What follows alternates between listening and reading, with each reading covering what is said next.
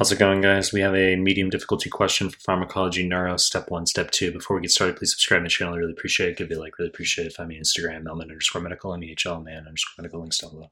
My Telegram, links to the Telegram group and channel down below. Now start the clip. 33-year-old woman. She's had a 1-week history, unpredictable urge to void, accompanied by running to the bathroom 8 to 12 times daily. Blurry vision of her left eye as well. Physical exam shows decreased visual acuity in the left eye. There is mild spasticity in both arms and clonus of the left foot. An MRI of the brain is shown. Intravenous pharmacotherapy is initiated following resolution.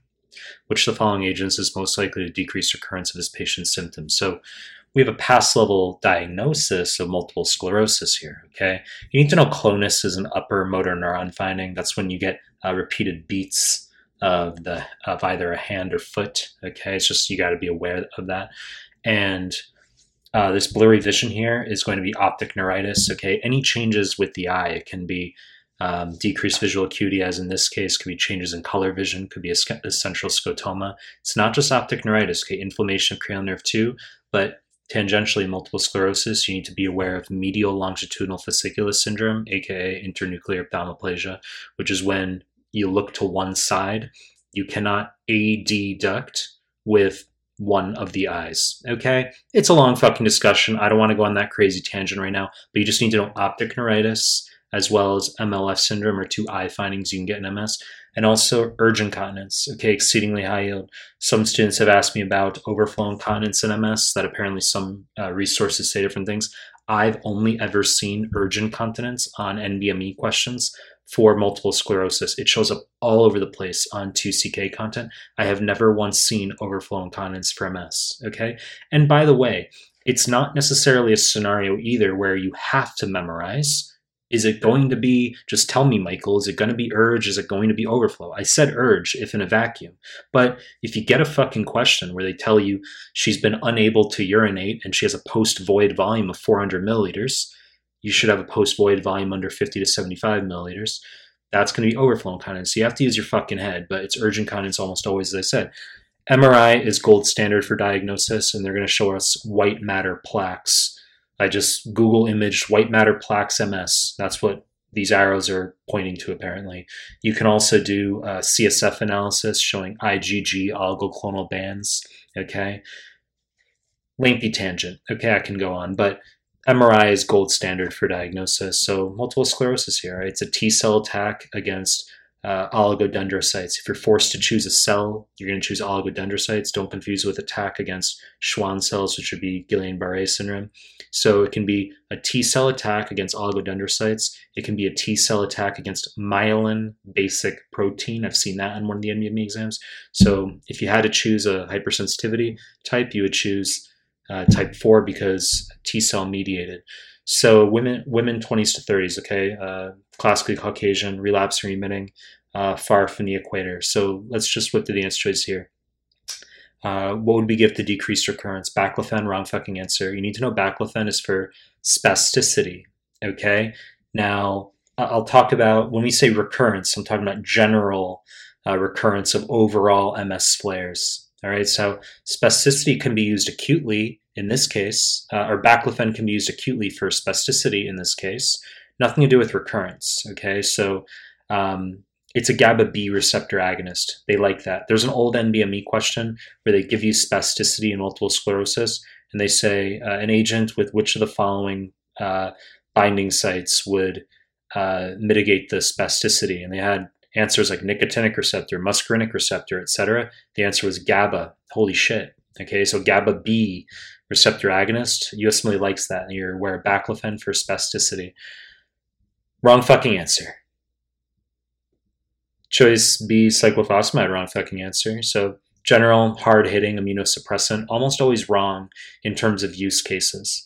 Okay, so when we talk about the hard-hitting general immunosuppressants, mycophenolate mofetil, azathioprine, 6-mercaptopurine, 5-fluorouracil, cyclophosphamide, they're all just hard-hitting miscellaneous agents that are generally used last resort in people who have autoimmune diseases that are refractory to other therapies first, okay? So USMLE doesn't really assess you on use cases of the hard-hitting immunosuppressants as much as they do sometimes the mechanism of action. Cyclophosphamide is a guanine N7 alkylating agent. Holy shit. You could just memorize it. And also, it can cause hemorrhagic cystitis, red urine. Okay, so it can liberate a toxic metabolite called acrolein, which is toxic to the epithelium of the bladder.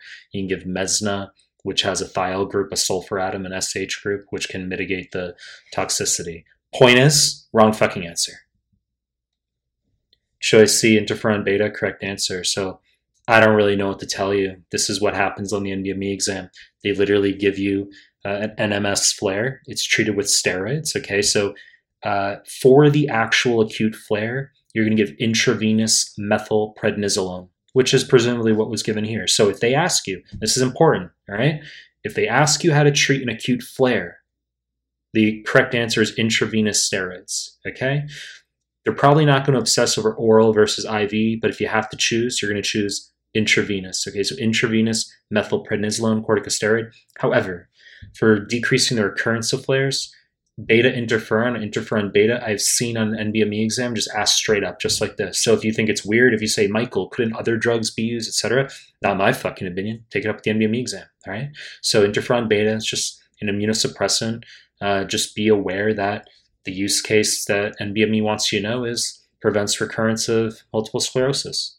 Okay, so let's just quickly whip to the other answer choices. Choice D, methotrexate, wrong fucking answer. Now, okay, methotrexate could, in theory, be used for MS, but it's not a classic treatment. It's not first line, okay? But you could be aware, all right, that it's used for rheumatoid arthritis, first line DMARD. That's the highest yield use case for USMLE, all right? So rheumatoid arthritis, it's the first line DMARD.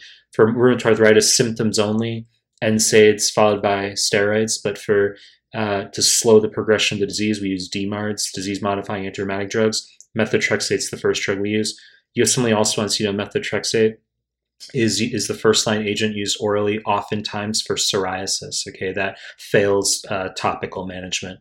Topical with calcipotriene, vitamin D derivative, topical steroids like triamcinolone, topical coal tar.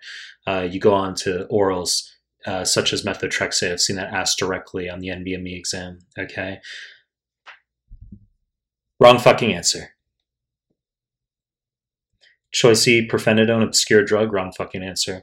So actually spelled this wrong. Doesn't fucking matter because it's fucking wrong.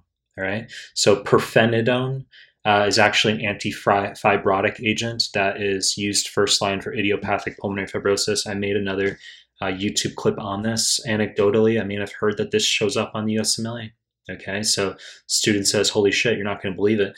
Some weird drug called pirfenidone was asked as treatment for pulmonary fibrosis, and you want to go look it up online. You say, never fucking heard of it before. All right, go ask ChatGPT what first line for idiopathic pulmonary fibrosis is. Go look it up on Wikipedia. So pirfenidone, anti-fibrotic agent, can be used for the treatment of idiopathic pulmonary fibrosis, aka usual interstitial pneumonitis, UIP.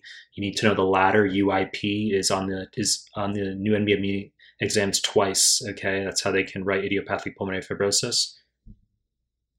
Wrong fucking answer. You know the deal. I'm going to make more content. If you like my stuff, subscribe my channel. Appreciate your time. That's it.